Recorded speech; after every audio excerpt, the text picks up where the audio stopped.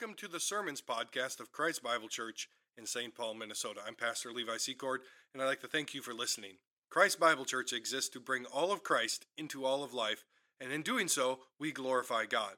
This podcast series is not meant to be a replacement for the local church. It is not meant to replace your regular gathering with Christ's people across Christ's earth. And so we encourage you to use these sermons to bring glory to God, to bring all of Christ into all of life, and to strengthen and encourage one another in His name. With all of that in mind, let us turn our hearts and our minds now to the preaching of God's Word, and in it may we see and glorify and emulate our Savior.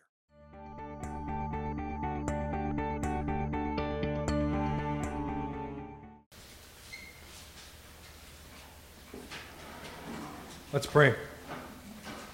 Lord God, we ask for your Spirit to be here, active among us, that as your word is declared, that it would find fertile ground in our hearts, that we would not harden our hearts towards your truth, but that we would eagerly receive it, that we would be comforted, encouraged, and convicted as the need be, and that, Lord, we might leave today loving Jesus a little more. It's in His name we pray. Amen. We live in a day that really is kind of obsessed with the question, who am I? And it really marks a confused day because we don't really know how to answer the question. When someone says that they're searching for themselves or searching for their own identity, what does that question even mean? I remember that question came up, and my kids were watching a cartoon show, and one of the cartoon characters just said, I don't know who I am anymore. And I just sat there going, why would my kids even need to ponder that question at this age? Now, the most obvious answers for a Christian are really straightforward. You say, who am I? Well, I'm a human, made in the image of God. I'm a human who is redeemed by the Son of God. I am the son of Bruce and Laura Secord, the grandson of Mervyn and Teresa Secord and Barney and Lucille Young. I'm the husband of Emily, the father of Gideon, Joshua, Daniel, and Tess. I am the pastor of Christ Bible Church. I'm an American citizen, and the list could go on and on and on and on. But what do we mean when we say, who am I? And how are we supposed to answer that question? Our search for identity today is often meant in some weird idea of casting off everything I just mentioned. Those things are actually holding you back from your true self. And that what you replace that with is some weird definition that you make up that you can't really define, that is often tied to some victim label and a muddled idea of modern psychobabble. I heard one person say that there is really only one story out there in the work of fiction, that all stories are some distillation of answering the question, who am I? Who am I? And storytelling, it really is a great way to learn about the human condition. It's a great way to learn and to teach about good and evil, but we tend to make everything about that question. Because we have become, and I say this not in the way that pop psychology means it, but more in the traditional sense, we have become a hopelessly narcissistic people. We are very, very enamored with ourselves and finding ourselves. And as I've said to you before, I suggest that if we spent less time trying to find ourselves, we would know ourselves a whole lot better. While we are obsessed with our identity and finding it, the Gospel of John is obsessed with the identity of Christ. It's obsessed with telling us who He is and what His mission is. And those two ideas are really linked together, and the idea of who we are is also linked to that. If you understand rightly who Christ is, you will come to see yourself rightly. And as the identity of Christ is fleshed out throughout this book, He is the Word, the eternal Word, who took on flesh. We then see also why He took on the flesh. The identity and mission always go together. If you step back for just a moment and think about our day, one of the reasons why we're having this identity crisis is it's intentionally infused even into our children's cartoons from a young age because they want to reorientate our mission and direction in life. Identity and mission are inseparable. And so today we're going to see the ministry and the testimony of John the Baptist. And John the Baptist's ministry and testimony revolves around the identity and the mission of Christ. And then we will flesh that out a little bit and end by seeing how we should respond to who Jesus is and what his mission is. So John, the Apostle John, begins his discussion on John the Baptist by calling it the Baptist testimony. Like, this is the testimony of John. That is not an accidental word. Throughout this gospel, there's going to be questions about Jesus testifying about himself, and the Jews coming to him and saying, that's not a valid testimony. You don't get to identify yourself. We should take note of that. Because in the Bible, in order for something to be established, and in order for a truth claim to be examined, it required 2 to 3 witnesses. Before we would even give it serious consideration, God says you need 2 or 3 witnesses. You need corroborating evidence. And so John starts his discussion about John by introducing his testimony. Here is another witness about who Jesus is. And so John the Baptist issues a series of denials about his own identity. He says, I am not the Christ, I am not Elijah, and I'm not the prophet who is promised to come. Now, if you know your New Testament well, you know that Jesus actually says something opposite about John the Baptist in Matthew chapter 11, verse 14. Jesus says that if we're willing to hear it, John the Baptist is indeed Elijah who was prophesied to come. How are we to make sense of this? John says he's not. Jesus says he is. Well, generally trust Jesus over anybody else. Moreover, in the Gospel of Luke, where the angel announces the conception of John the Baptist, he says this, that this child will minister in the spirit and the power of Elijah. So why does John deny that he is Elijah? Well, if you remember your Old Testament well, you know that Elijah never died. He was carried off into heaven. And so when the prophecy in Malachi came about that John the Baptist was going to return, many of the Jews interpreted this as a physical, literal return of the exact same Elijah. And John looks out at the people sent by the Pharisees to come and question him. He says, I'm not that. I am not a reincarnation or a resurrected or a returned Elijah to earth. But rather, if you're understanding your Bible well, the prophet Elijah represents the prophetic office in total. He is the prophet par excellence. He is the prototype of what a prophet is supposed to be. And in John, the Old Testament prophetic office has returned to the people. After 400 years of silence, of no prophet, a prophet has come. And he has come in the spirit and the power of Elijah. And so, Jesus tells us that John the Baptist really is this Elijah who was to come. He says this, truly I say to you, among those born of women, there has arisen no one greater than John the Baptist. Yet the one who is least in the kingdom of heaven is greater than he. So Jesus, in Matthew, not only says that John is Elijah, if you're willing to hear it, but he's also the greatest ever to be born of women up until that point. But he will be the least of anyone in the kingdom after that point. What does that even mean? How is John greater than all the heroes of the faith that have come up to that point? How is he greater than Moses? How is he greater than Abraham? How is he greater than Elijah? How is he greater than David? If you follow the ministry of John the Baptist, he shows up. As far as we can tell, there are no recorded miracles from John the Baptist. He doesn't heal anyone. He doesn't do any great work of his own power. And somehow, he's the greatest. Well, if we think about this clearly, I think it makes a lot of sense how John the Baptist is the greatest. The whole of the Old Testament prophets, the work of Abraham, the work of Moses, the Torah, the writings, but especially the prophets, their job was to do one thing primarily, to point to the Messiah. To say there is a Messiah coming, and this is what he will look like. This is what he will do.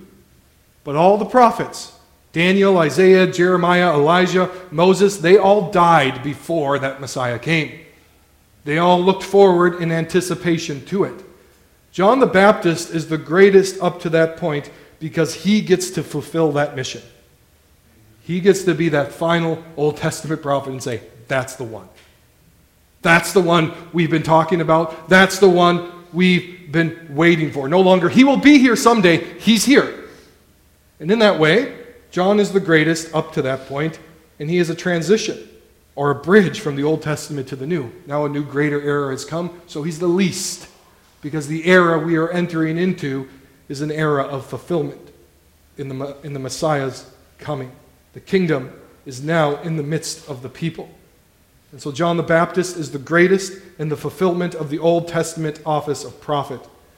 But he is not even worthy to untie the shoe of the Messiah. This is John's testimony. The Messiah has finally come, therefore repent. And John the Baptist helps us to understand then who is this Messiah and what is his mission. He announces at the very beginning here, as Christ shows up, he says, "Behold the Lamb of God who takes away the sins of the world."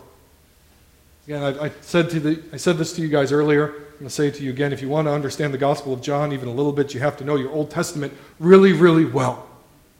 When he says, "Behold the Lamb of God who comes to take away the sins of the world," that's just dripping with Old Testament references and meaning. If you don't understand the Old Testament sacrificial system, the history of Israel, then you won't understand what John is talking about. Why is Jesus identified as a lamb? Why is he here not identified as a lion or a tiger or a bear or anything else? The immediate image that should come to your mind is that of the Passover lamb. When God sought to free his people from Egypt, he sent a final plague, and in that final plague, the angel of death would visit the enemies of God's people and exact his judgment upon them, and the people were instructed to kill a lamb, to put the blood over the doorpost, and the angel of death would pass over that house. To put it plainly, the lamb died in the place of the people. And though the Old Testament sacrificial system had many different types of sacrifices for different sins, different occasions, everything from bulls and goats and lambs and birds and even grain sometimes, the lamb stands in as a symbol for the whole thing. Behold, the Lamb of God who takes away the sin of the world. In that system, the pinnacle comes at the Day of Atonement. The people would bring forward 2 lambs or 2 goats upon which all of the sins of the nation would be pronounced on these. One of those would be killed. He would be slaughtered for their sin. The other would be chased out of the camp, symbolizing that the sin of the people has been removed from them. It's been moved out of the camp. The Lamb who comes to take away the sins of the world. Literally, that is where we get the term scapegoat from. You put the sins on the goat and you chase him out of the camp. You scapegoat people. Jesus is that Lamb upon whom the sins of the people are placed, and he dies in their place for their sin, and he removes their sin from them. This is his mission. This is why he has come. So John, in his prophetic mission, identifies who the Messiah is and what his mission is. His mission is to be a sacrifice. It is to die. The enemy being dealt with here is not Egypt, it's not Babylon, it's not Rome, it's sin. It's not Caesar who will be crushed, but it is Satan's head who will be crushed. And this is at the heart of Christ's first coming. That doesn't mean sin doesn't impact the political, but it tells us that our main problem today, as it has been since the fall, is moral. Our main problem is moral. We do wrong things. We like doing wrong things, and then we excuse doing wrong things. The problem at the heart of everything is between right and wrong, good and evil, light and darkness. And we as sinners, therefore, need our debt paid. We need a sacrifice. I really need you to hear this today, because in a million different ways, you and I, we are tempted to always view ourselves as the righteous victim. This is the victimhood mentality of our day. You are always wronged and never wrong. Even if you're the most righteous person in this room, I want to say this to you very clearly. I don't know which one of you is the most righteous person in the room. But even if that's you, you're still the villain, not the victim. You're still the sinner in need of salvation, not primarily the victim. There are at least two primary different gospels at war in our world today. There's the gospel of Jesus Christ, and there's the victimhood one, which wants you to be viewed as the one who's judging everyone else instead of the one who is under God's judgment. The two don't go together. But Christ's mission includes more, though not less, than coming as a sacrifice. Consider verses 32 and 33. John says this about Christ. I saw the Spirit descend from heaven like a dove, and it remained on him. I myself did not know him, but he who sent me to baptize with water said to me, he on whom you see the Spirit descend and remain, this is he who baptizes with the Holy Spirit. At his baptism, the Spirit comes and rests upon Christ in the form of a dove, and it remains on him. This was a sign to John that Jesus is indeed the one, and that Christ will baptize with the Holy Spirit and not with water. You have to remember, and all throughout chapter 1, and really going into chapter 2, there are these themes about pointing back to Genesis 1, pointing back to creation, to tell you that there's a new creative act going on here. And when we first encounter the Spirit of God at creation, the Spirit of God is hovering over the waters before there is any form brought to creation. And here, above the baptismal waters of Christ, the Spirit descends and remains upon him. John's telling you something. And this same person will baptize the whole world with that same Spirit that hovered over the waters that were covering the world. This is a new creative work. And so Jesus goes around, and throughout his ministry, Jesus performs miracles. And what he's doing in these miracles is not saying, hey, look, I can do really cool stuff. Oh, look, I can return sight. Oh, look, I can bring people back to life. What he's doing is showing you fundamentally what his kingdom is like. What he's doing is showing you what the new creation will be like. No death, no blindness, no sin. Christ's miracles are a glimpse into this new creation, this new act. That as familiar as we are with sin and its impact, sin and evil are abnormal in creation. God created the world. He declared it very good. Sin entered the world. It's weird. It's abnormal. It's not the way it's supposed to be. And so Christ is setting things back by healing the sick, restoring sight, and overcoming death. But this theme of the Spirit runs throughout the Gospel of John. In John 3, Jesus is having a conversation with Nicodemus, and he says that if you want to enter the kingdom, you have to be born again. And he goes, how am I born again? Do I go back into my mother's womb? Jesus says, no, that comes by the Spirit. You need new life. You need to be created again. And so Jesus, the resurrected one, in John chapter 20, he appears to his disciples, and what does he do? He breathes the Spirit upon them. This is a foreshadowing of the day of Pentecost, but Jesus is literally baptizing his people in the Spirit. So the mission of Christ is not just to remove the sins of man as the Lamb of God, though it is never less than that, but the mission of Christ includes renewing and remaking the world by his power through the Spirit. It's about redemption and transformation. Redemption and renewal. And just as the Spirit of God hovered over the waters at creation, the Spirit of God settled on Christ at the waters of his baptism. The mission has been announced, redemption and renewal. This is why Jesus came. And now we turn back to his identity. John has a few things to say to us about who Jesus is as well. The identity of Christ is the main theme of this book. And again, I remind you that there needs to be 2 or 3 witnesses, according to God's standards, 2 or 3 witnesses before we even consider something. That doesn't mean 2 or 3 witnesses means it's right, but we need at least 2 or 3 before we even give it serious consideration. And so John gives two titles applied to Jesus here, or there are two titles applied to Jesus here in this passage. Son of God in verse 34, and Son of Man in verse 51.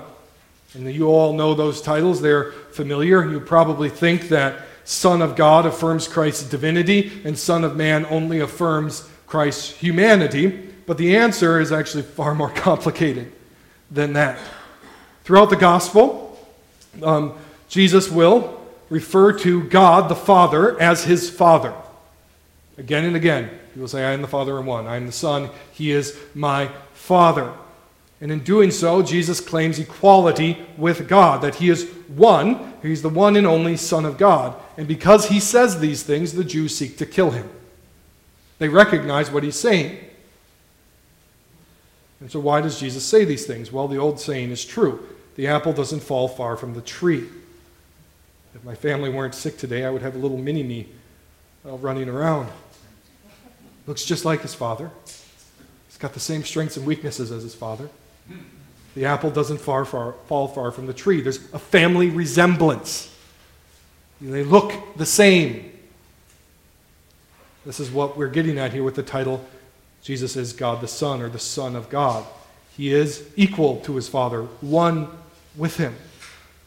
You see, in the other gospel accounts of Christ's baptism, the Father speaks this identity upon Christ. Not just John the Baptist, but the Father speaks from the clouds and says, this is my Son, my beloved Son, in whom I am well pleased. This is my Son. And John the Baptist affirms that he is the Son of God. The second title, Son of Man, is the most often used title of Jesus in the four gospel accounts. Over 80 times in the Gospels, Jesus is referred to as the Son of Man. It is the title he gives for himself. And in Old Testament terms, Son of Man is used in two different ways. First, to label humans. To be a son of man is to be a human. Right? But here we should also note that Luke, in the Gospel of Luke, refers to Adam as the Son of God when he's doing his genealogy. But second, and this is what Jesus means by the title here, Son of Man is used to refer to the messianic figure found in Daniel chapter 7, verses 13 and 14. Why do we know that this is what Jesus means and the gospel authors mean by that title? Because why would they use it 80 times if they're just saying he's a man? It's not saying anything special. There's nothing important really there. But in Daniel 7, 13 through 14, we're introduced to the Son of Man who is spoken of in divine terms. So if you flip to Daniel 7 and you read about the Son of Man sounds a lot like God. So the Son of Man title is also a claim to divinity. This prophecy comes in the context of the four beasts that represent four world empires who will be crushed. But into this, the Ancient of Days rules over everything and sits upon his throne. The Ancient of Days, of course, is God. And then we read that one, like a son of man, comes on the clouds to the throne of God, and he is given eternal and universal rule over all the nations, over all the world, forever and ever. This Son of Man is described in both divine and human terms. One like a Son of Man. And so when Christ applies that title to himself, he is claiming to be the Messiah. He's claiming divinity.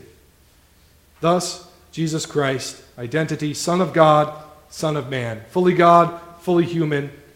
And both of those titles point to his divinity.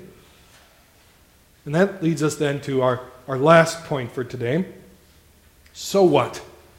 What does that mean for you and me? Verses 35 through 51, we get a series of Jesus' first calling of disciples. John the Baptist says, this is who Jesus is. Son of God, Son of Man. Jesus came as the Lamb of God to take away our sins. He comes to baptize us in the new Spirit, which brings new life and new creation. And now we get the so what. John the Baptist is ministering, we should note, not in Jerusalem, but he's ministering in the wilderness, And not just anywhere in the wilderness. He's ministering at the Jordan River. This location is dripping with meaning. It would be like me going and giving a political speech at Gettysburg or Lexington and Concord. There's weight to this. The Jordan River is the river Israel had to cross to end their desert wanderings in the wilderness and to enter into the promised land. And if you remember, God parted that river so they could walk across into the promises of God. And so the water of baptism in that very same river of John's ministry are something that Christ goes through to bring the promises of God. But there's even more to it than that. John is ministering in the wilderness because even though Israel had come back from exile, even though they had set up a temple in Jerusalem, they are still spiritually dead. They are just like the generation in the wilderness, wandering around with no hope, no direction. They're spiritually bankrupt and prisoners in their own land. In short, this was a time of spiritual and cultural decay for the nation of Israel. Into that, Christ came. And that should ring some bells for you and me. God is not afraid about difficult or uncertain times. In fact, these are the times when we see often God doing something great. A sudden shift. Working in new ways or a revival breaks out. This is when God moves. So how then should we respond? How do the disciples respond? I got 4 things for you from these first callings of disciples. First, we are called to come and see. We are called to come and see who Jesus really is. Consider verses 37 through 39. The 2 disciples heard him say this, and they followed Jesus. Jesus turned and saw them following, and they said to them, "What are you seeking?" And they said to him, "Rabbi, where are you staying?" And he said to them, "Come, and you will see." Right before this, John the Baptist tells those 2 disciples who are his disciples, it's not really about me anymore. It's about him. Go be with him. And they approach Jesus and they say, hey, can we come with you? And Jesus says, "Oh yeah, come and see." It's not primarily about seeing where he's staying. It's about seeing who he is. That he is the eternal Word who took on flesh. And so we can say this very, very clearly. All true faith and all true discipleship starts with this: coming to Jesus and seeing who he is. If you don't rightly see Jesus, you're not following him. It starts with beholding the Lamb of God, seeing him in his glory, seeing him as the one who baptizes us in the Spirit. The truth of the matter is, the American church for far too long has sought to domesticate and neuter the Jesus of the Bible. We have these pictures of Jesus in our Sunday school rooms, and we train our kids up on it forever, that he's the soft, only affirming man who just wants you to have a good self-image. You'll find no such Jesus in the Bible. You will especially not find that in the Gospel of John. Jesus is the infinite one. He's the light of the world. He's the life of the world. He's the Son of Man who rules over every nation and king. He's the one who crushes tyrants. He's the one who's setting up his everlasting rule and dominion over everything. He is the one who sits at the right hand of the Father, surrounded by glory. He is the one who everyone on the last day will be forced to bend their knee and say, "Yep, it's him." So put away your neutered view of Jesus and come and see him as he really is. God in the flesh. Second, to be a disciple of Jesus is to go and to tell others about who this Jesus is. Listen to the call of Philip. The next day, Jesus decided to go to Galilee. He found Philip and he said to him, "Follow me." Now, Philip was from Bethsaida, the city of Andrew and Peter. And Philip found Nathanael and he said to him, "We have found him of whom Moses in the law and also the prophets wrote, Jesus of Nazareth, the son of Joseph." No sooner does Jesus call Philip than in this story he goes and he finds someone else to tell him about Jesus. He says, "We found him. This is the one we've been waiting for." And he's like, "Are you sure? I mean, that's a terrible town." But it demonstrates something very, very clear to us. Every one of us who claims to follow Jesus is instructed to tell others. Whether that's your children, your grandchildren, your neighbors, your friends, your coworkers, whether it's supporting churches that do the work or missionaries who do the work around the world, this is a part of what it means to be a disciple. We want others to know this Jesus. Third, to be a disciple of Christ is to have your whole life turned upside down and changed.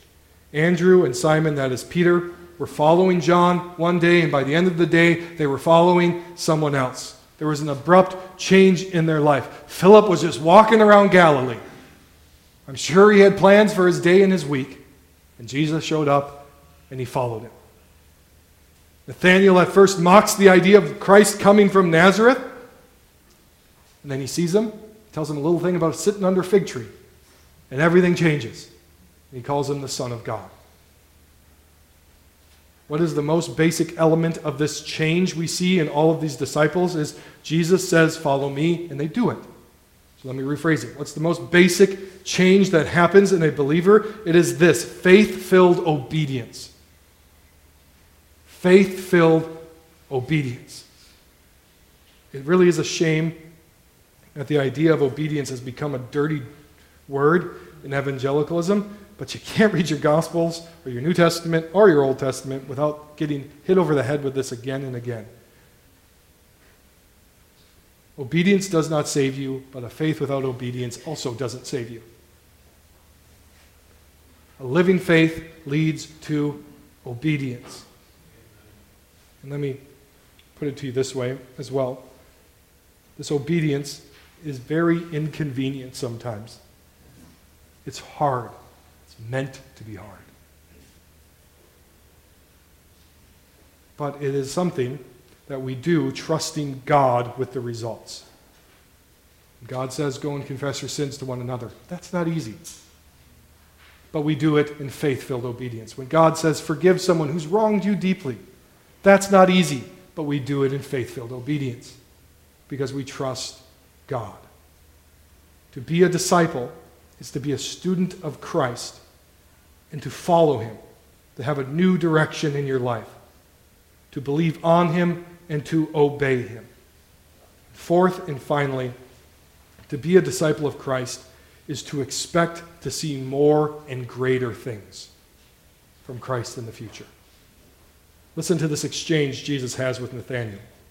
Jesus saw Nathanael coming toward him and said, "Behold, an Israelite indeed, in whom there is no deceit."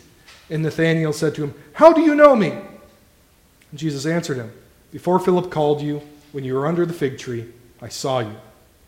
Nathanael answered him, "Rabbi, you are the Son of God. You are the King of Israel."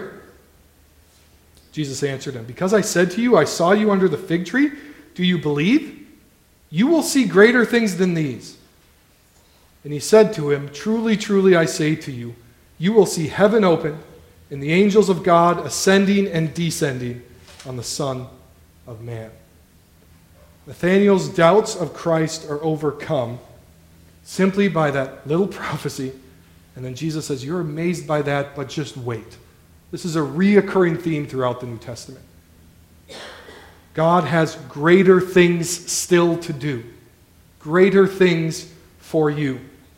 And in this part of the gospel, it culminates with the opening of heaven and the angels descending and ascending on the Son of Man, who is Christ. So to be a disciple is to have experienced a real life change in Christ and to realize that's not it. There's more to come. To be a disciple is to have a hope for today and for tomorrow.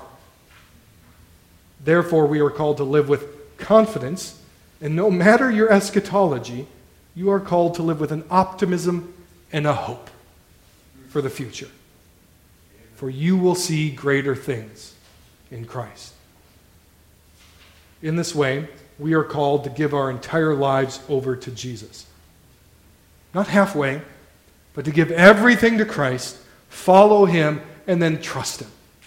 Emily and I were talking about this last night, that I read something a fellow minister wrote. He said, "The longer I've been a Christian, I think the number one thing that fellow Christians need in life is encouragement. I don't think he's wrong. He's 100% right, and we were talking about that, and I said the problem is that much of the encouragement that goes out today is little better than pop psychology self-help. Here's your encouragement. Feel great about yourself. Here's your encouragement. Feel great about Christ. Trust him. He will do greater things than you can imagine. And there's living proof of that in this room. Trust him for the future. Leave your old life behind. Run to Christ. Do as he says and watch him work. Trust God with the results. He is worthy of that trust, and he is stronger than you are. Let's pray.